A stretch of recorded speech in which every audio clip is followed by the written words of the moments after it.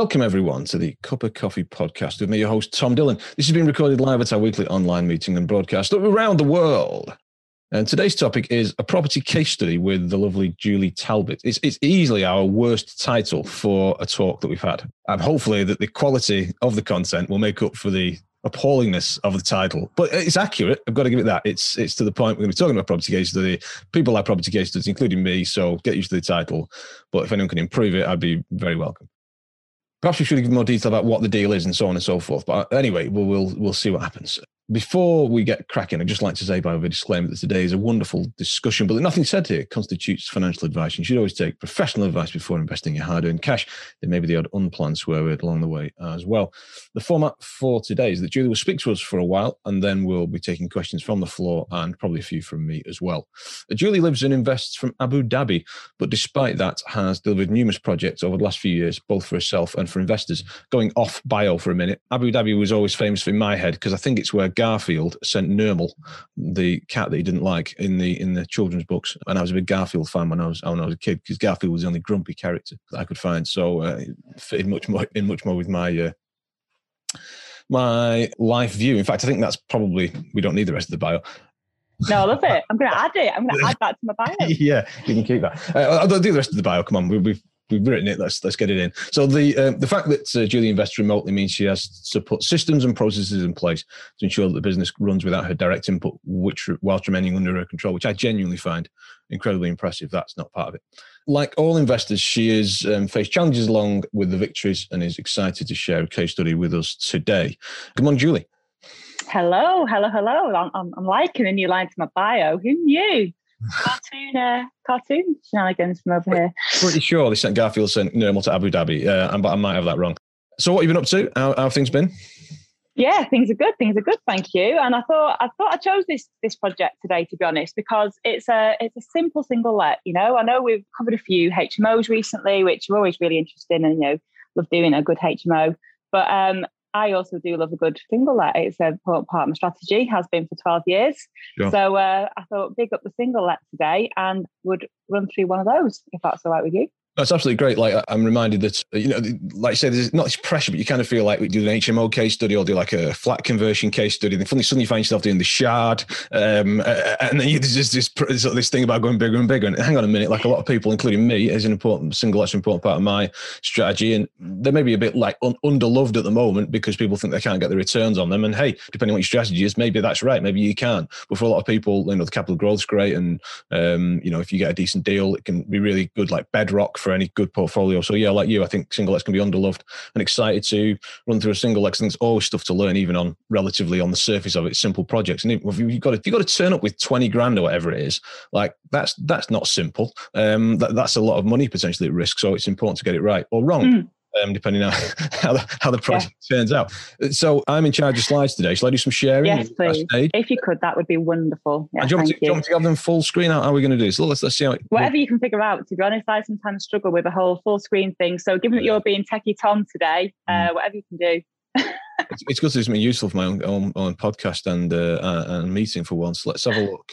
I know it's not amazingly great for the podcast listeners, but to be honest, it reminds me of the points that I want to mention. So that was why. I'm sure for our listeners, you'll be talking through. You'll talk through what's on the slide. So fire away, shoot, let's go. Yeah, okay. So let's hop on to the first page. What I thought I'd do is I thought I'd actually go kind of like beginning to end, because I'm obviously a virtual investor. I don't fly back to the UK to do my own viewings. Everything has to happen without me being present on the ground in the UK, because even when I do come back to the UK, it's normally for a family reason.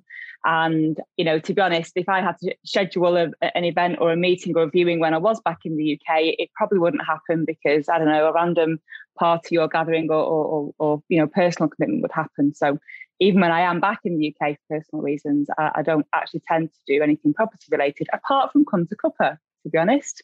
That's the only thing that makes it onto my schedule to come to Cuppa meetup. So I thought I'd cover, let's jump on to slide number 3, which is the picture. I'm going to talk about the kind of like the beginning to the end of the story of this house, from kind of like how we sourced it, through to how it was tenanted, getting a sneak preview on all sides there, Tom. So this was the simple single let. It's a three bedroom terrace. For my single lets, I always tend to like to do 2-bedroom or 3-bedroom terraces or semi-detached. Really simple. My target tenant profile for these types of properties is families, long-term rental properties. So in terms of how this one came about, something that I always believe in is I'm always in, I believe in momentum, for want of a better word. I'm always buying. Some people say it might not be a good time to buy now, or it might not be a good time to buy in 6 months. But I find, I don't know if this is something that helps me as a virtual investor or hinders me, but I find I always like to be in momentum, because when I'm in momentum and I'm doing, deals, as long as I'm always doing something, then I'm meeting people and I'm talking to different people, and I just find that opportunities, come along that way. So my primary strategy for sourcing is Rightmove. There are just oodles of deals on Rightmove. I know there's all sorts of different ways to source property, and I've tried them virtually and they do work. But simple is really important to me, and I like to keep it simple. So Rightmove is my main strategy. But this property came about because somebody who was actually doing some project management for me said he was offloading some of his houses and wanted to sell, and was I interested? At which point I was like, yeah, I'm interested. Send me the details. So he had, various personal reasons why he needed to sell. We struck upon a deal, and I wouldn't have come across this if I hadn't been, buying through Rightmove. This is what I find: opportunities just tend to come to you when you're always in momentum. So if we jump on to the next slide, it was a simple, relatively simple sort of property. As in what I mean there is, it was in all right condition. It didn't need a complete overhaul. It was needed some light works to it, obviously a bit of fence work. So we negotiated and struck upon 79 and a half. He recognised that it was higher value than that, but I don't think he really had an appetite to put it on with an agent and things like that. He'd worked with me doing some project management, so there was some kind of he'd project managed one of my other projects, should I say. So there was some trust there. He knew that if we agreed a price, it was going to go ahead and he wasn't going to get messed around. So I suppose some reciprocity there. It kind of what worked for both of us. So I've noted to myself as I go through these, I'm going to pull out the learning, each stage. So learning from the sourcing process here, or my sourcing process is, I suppose, I always like to be in momentum, always doing at least one property. And then I'm always open to whatever, offers or opportunities come along. If someone says to me they've got something they're selling and it's off market, I'm always going to say yes. I'm not going to say, oh no, I'm not looking right now. I'm just, always going to be open to opportunities. So in terms of how this was funded, then I thought I'd just cover how it was funded in the first instance. He wanted a relatively quick sale. That was part of the benefit for him, I suppose, or part of the reason why I was happy to go with a lower price. So I was able to fund the purchase through private investor financing. So it could be a cash buyer, basically. So it worked for a private investor. So basically a private bridging loan, I suppose. And it worked for, it worked for me as well, because we secured the house at a good price. So if we jump onto the works then. So in terms of what my process then is, when we've agreed a price, the next sort of thing is to work out what needs to be done. And I like to get a totally independent view of what needs to get done. Obviously, I get all the houses viewed independently, but to get an independent schedule of works, I went and got a full building survey done. Now, being virtual, I am very aware that I don't want to be over relying on different people that I work with. So I'm always, looking for not necessarily different suppliers for things. I don't want to make my life difficult, but I'm always, just trying to make sure that I've got multiple people that I can work with at each stage of the process. So on this one, I thought, I know what I'll do. I'll try something new. I'll try a new surveyor for this one, because my previous surveyor had done a lot of, I've done a lot of my surveys recently. And I just thought, I had a bit of risk there in that if he went on holiday, then I'd be waiting until he came back from his holiday to get a survey done. So I thought I need to have a second surveyor. I had a few people lined up who I wanted to work with, and I decided that I'd go with one of them on this one. So we got a full building survey. And I love full building surveys because you can pull out your scope of works, from there, or make a judgment on which things you want to do.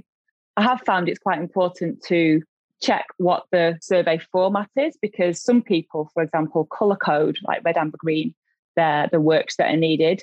Some people don't necessarily prioritise the works that are needed. But if I love the ones that are colour coded, because it makes it really straightforward then to pull out your scope of works, because you know that you can address the red items, and the amber ones you could think about or schedule further in the future after the refurb. So we got a full building survey done. Pulled out the scope of works from that. Like I say, I tried a new surveyor who I hadn't worked with on this one. So it's good to see a different format of report, and just have try out somebody different basically. So the purchase then went ahead in quite a straightforward way. I decided to do another experiment, to be honest, on this one. And for the same sort of reasons as to why I tried a different surveyor, I experimented then a bit with how to get the refurb done. So normally, I always instruct a project manager for a few reasons. First of all, because it just makes life, straightforward. I think that, if you're going to set everyone up for success, if you're going to set the refurb up for success, then it's important to have a project manager on the ground, doing the project management role, which is managing the time, cost and quality. I really don't believe that you can do that from afar. But I'd never actually done it from afar. And, I also don't like making assumptions. So I thought on this one, because the works were, smaller than usual in that it wasn't a whole house refurb, but it was, just quite tactical. I thought that I would do the project management and coordinate with my ground team, being on the ground when a physical presence was needed. Just to see how it would go really. What happened next? So we had a really clear scope of works. When we came to actually start the refurb, we realised a couple of things. First of all, we knew there was a problem with the ground floor in that there'd been a leak on a radiator and the ground floor was a bit springy. So we were prepared to maybe replace some joists or replace some floorboards, not joists. But then when we actually took back all the carpet and, started to really look at the floorboards and look at the joist, it became apparent really that there'd been a lot of damp damage to a lot of the floorboards. And at that point we had to make a bit of a I don't know if you call it a commercial decision or just a decision on the scope of the refurb, which was, we could make do and we could just, replace some of the floorboards, or we could just go all out and replace all the joists and all the floorboards and the subfloor as well. Because there was a few patches of damp, which, we were going to treat. But when we saw the subfloor, it kind of became apparent that what was going on there was probably causing some of the damp in the house, and we'd really get at the root cause. So obviously, that's a pretty big job, right? Taking out your floorboards, taking out your joists, digging out your subfloor, putting it all back in again. But because my strategy is, long-term, to hold properties long-term, to have families in there long-term, I kind of thought, well, this isn't the type of thing that I could do in between tenants, because my aim is going to be to get a tenant in who's going to stay for a very long time. And I wouldn't want to do that when a tenant's in. Because we also realised that was the source of the damp, we thought, well, if we do this now, then it's going to make the house a nicer house to live in, and a nicer house is a nicer home, which means happy tenants, and that's something that's really important to me. So a bit of a rambling way of me going ahead and deciding to take on the cost which exceeded our contingency for the job of doing the of taking on the subfloor and digging that all out. And we found all sorts. We found all sorts in the subfloor. We found bed frames and lots of post-war metal and things like that, which had been used to fill the void. So that was quite interesting to get the pictures back, each week of progress and all the curious items that had been found filling the underfloor void.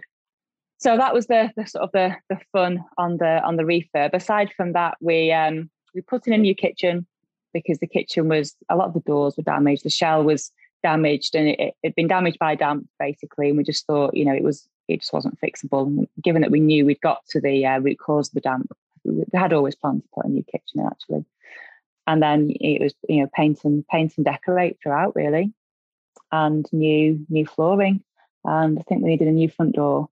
and a little bit of external works to the back as well. So yes, the refurb went ahead. In terms of me project managing it, I do like to try things, and it worked well in some respects in terms of, I was communicating with my ground team who would attend every week, but it didn't really work. I wouldn't do it again. It proved to me that I wouldn't virtually project manage a refurb again, because I guess it proved my hypothesis really, which is that you're not setting anyone up for success. The builder was then speaking regularly to my ground team, but decisions were having to come to me to get escalated. So there was obviously a bit of a delay there. And yeah, I just don't think it made it easy really for either the build team or for my ground team. So I just made the decision that, I wouldn't be virtually project managing a refurb again. And this was project 16. We're on project 25 now. This was project 16. So I suppose one reason why I was comfortable trying it was because we're 16 projects in, and I just thought, I just need to know. So that was a really big learning for me there. And I'm glad that I did it. And yeah, we won't be doing it that way again. If we jump onto the next slide, please, Tom. Project management, I mentioned we had some scope decisions. So in the end, we ended up spending £9,000 to get everything done, which was over our initial budget. But we're still comfortable. We're still comfortable with that sort of spend, knowing the products that we'd get out at the end of it, I suppose. Now, the timing at this stage became a bit curious because the project finished perfectly in time with lockdown starting. So we entered lockdown with a property to let, which became a fun position to be in, should we say? Because, everything just changed at that point, didn't it? Doing viewings, could people move? Couldn't they move? So in terms of what we did to be totally compliant with all of the, restrictions and distancing and things like that, we got a video made of the property. So the person who did the video was obviously able to attend, totally socially distanced. We put the video together like a walking tour type of thing, and then I decided that we wouldn't do any viewings. Basically, that we'd view from the view from the video. If people then wanted to drive to the house and see it, from the outside, then they could do, but just to take out any risk or complication of doing viewings in those early stages of lockdown when it was all just a bit difficult, wasn't it?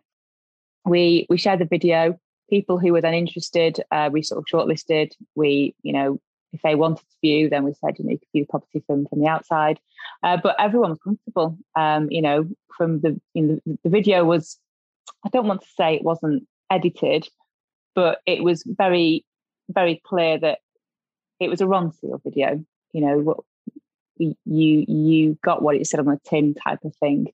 It was someone walking around and talking about it, and it was clearly a newly refurbished house, and we were showing everything. So we had quite a few people keen to proceed, and then we moved somebody in during one of the different stages of lockdown. But again, we managed it in a totally socially distanced way.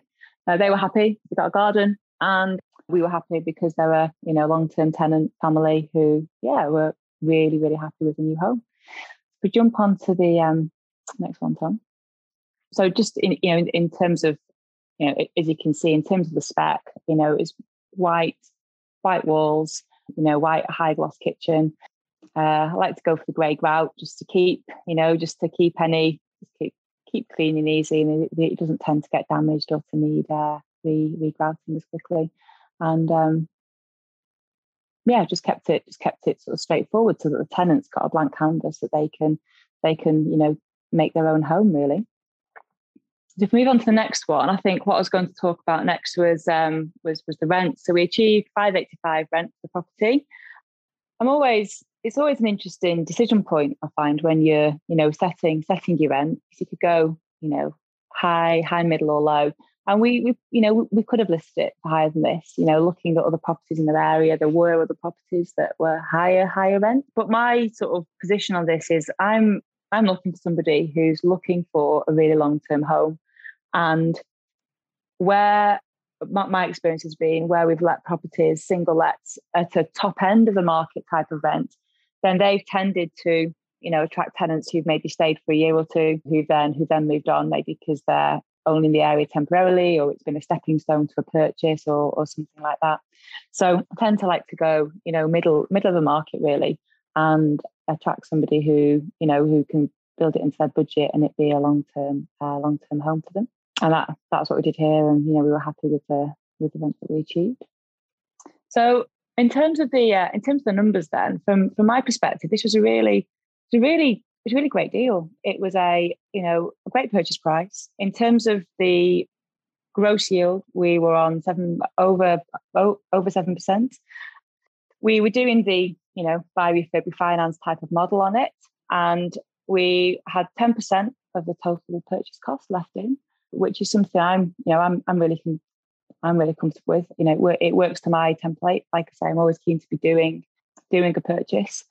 And in terms of cash on cash return that we're getting, it's around about the 21% mark or something like that, which again works really, really well for me. So I know a property case study is probably a boring title, but for me, this is been a sweet deal, and one of the many reasons why I love a good single let. Tom, what do you think? Thank you very much, Julie. Is that the last slide? Shall I stop sharing? I think so. I think I've put some of the numbers up, written them down. But there we go. In my head then. Yeah. So surveyed. We had some fun with the survey. It surveyed at 115. There were local comparables at 120, 130, which to me means if we wanted to flip it in the future, we could do. But so whilst the survey was lower than anticipated it, I've got 10% of the total spend left in, 21% cash on cash.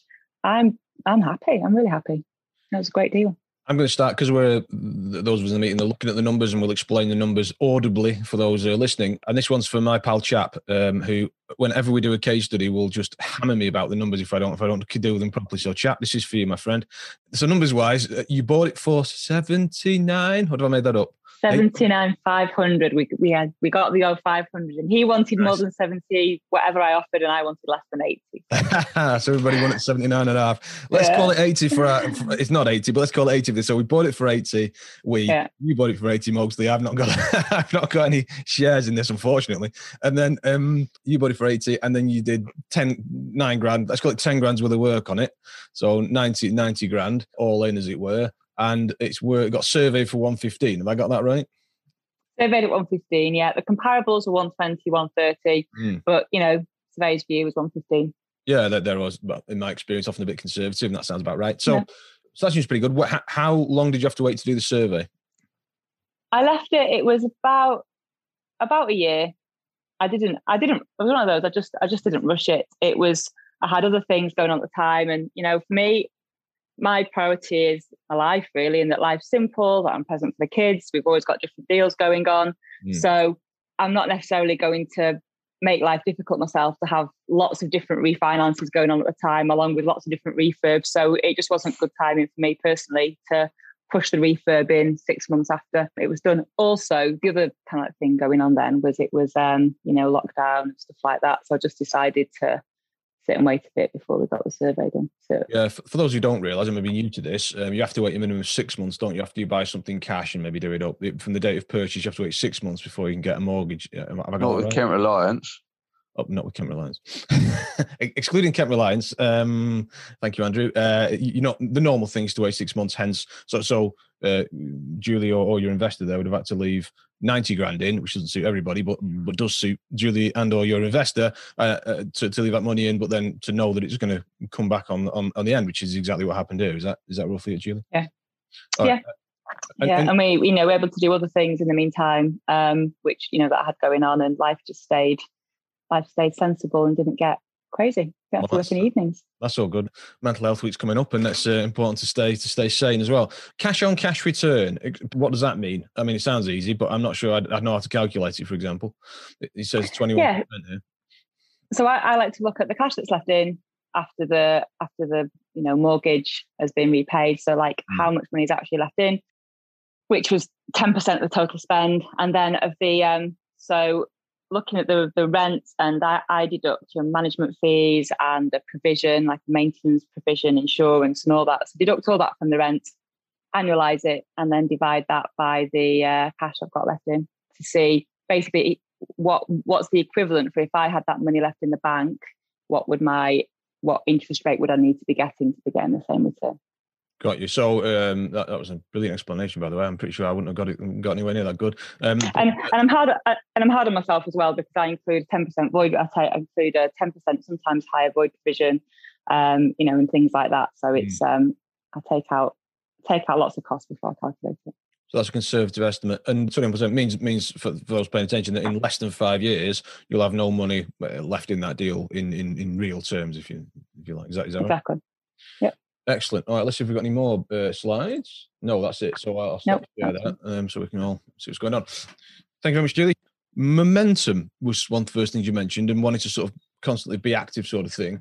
Do you ever feel the momentum slipping and think, holy crikey, momentum slipping? And if so, what do you do to bring it back? Or do you find that once it's got going, you don't, that doesn't happen?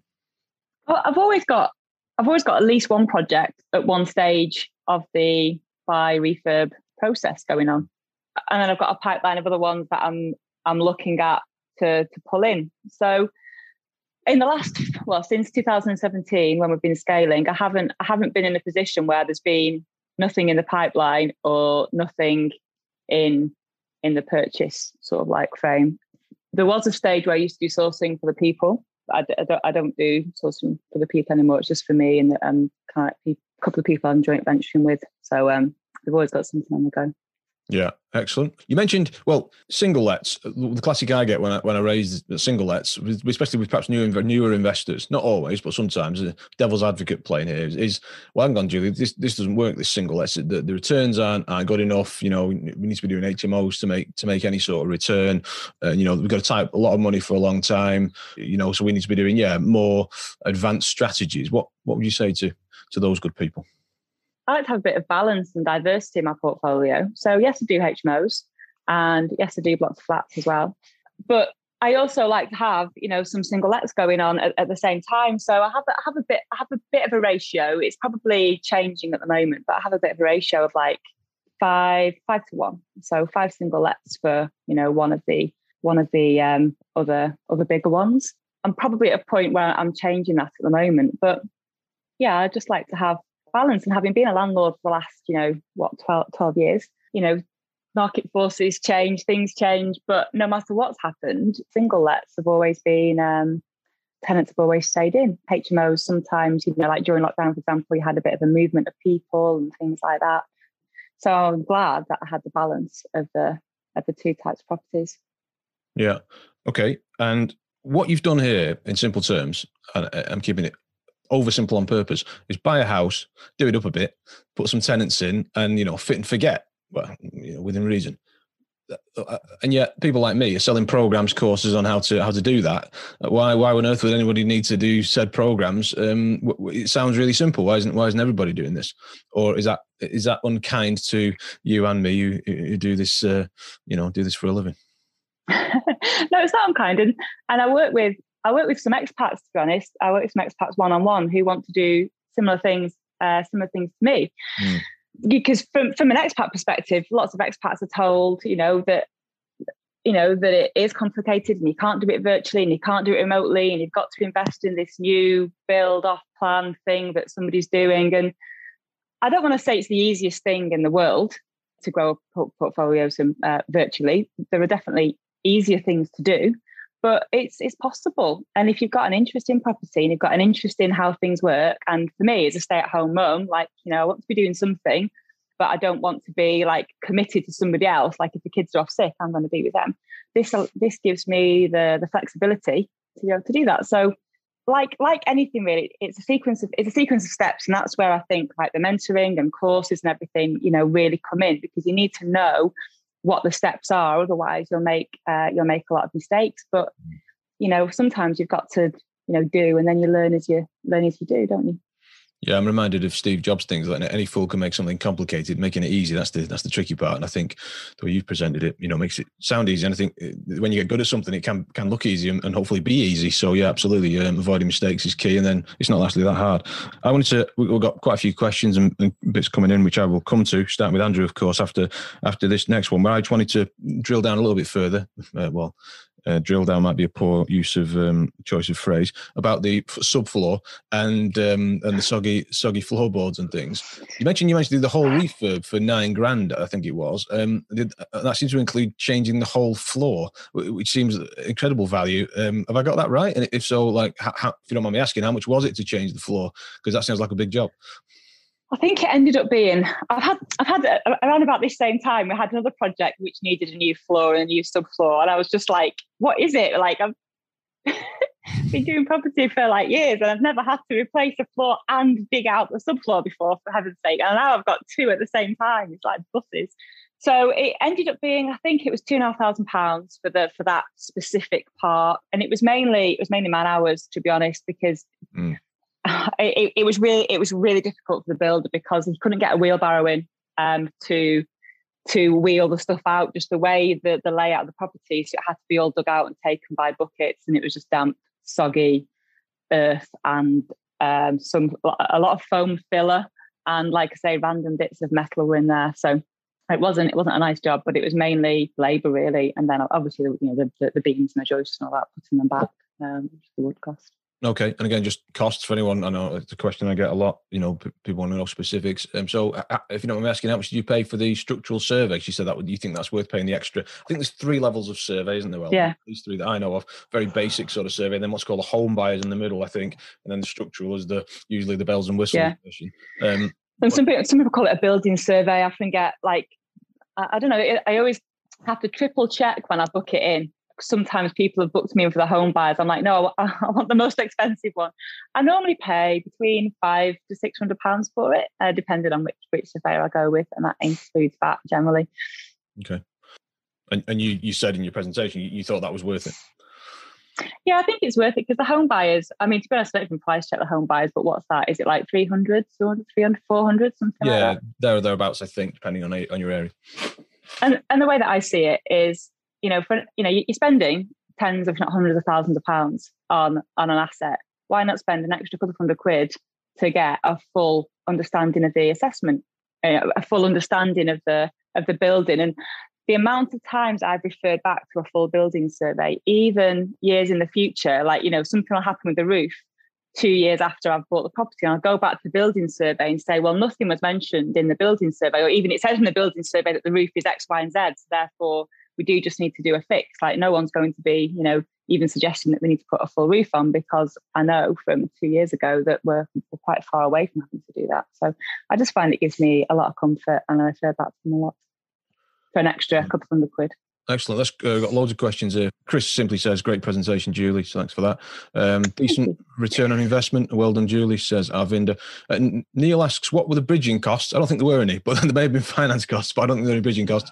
And what was the LTV on the mortgage, if you don't mind sharing that? Yeah, loan to value on because it's private investor loan, there was no extra fees apart from what we'd agreed.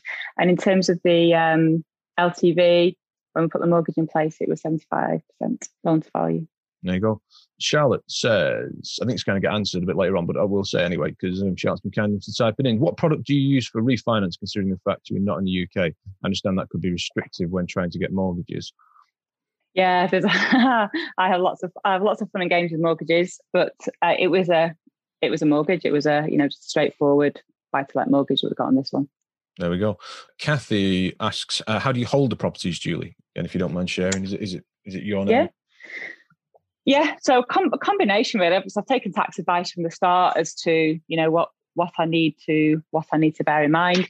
For each purchase, it's always a decision point. Is this one going to be an individual name, or is this one going to be in a limited company? For this one, it was a housing limited company, which is what made sense at the time. Thank you. How would you share? It's not a question, but just says 2,500 sounds similar figure to one of his subfloor challenges. That's by a 4 by 5 meter room, and the second was more as it needs new steel beams as well. So it can add cost if you need some steels in there.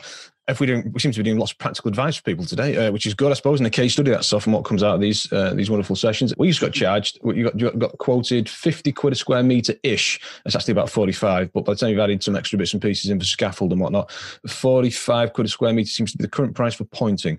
So we're having 100 metres of that done at $4,500 to put some grout between some bricks. Did you have any final thoughts on today's deal, Julie? No.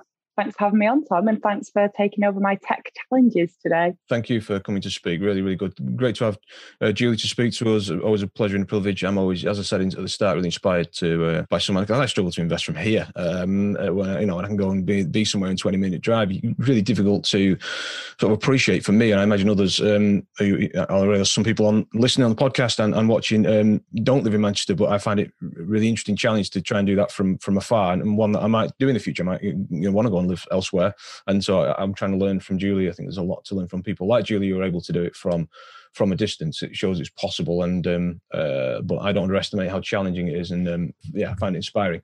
Tune in next week. I'm not exactly sure who'll be joined with next week, but I've got some irons in the fire, so that'll be exciting.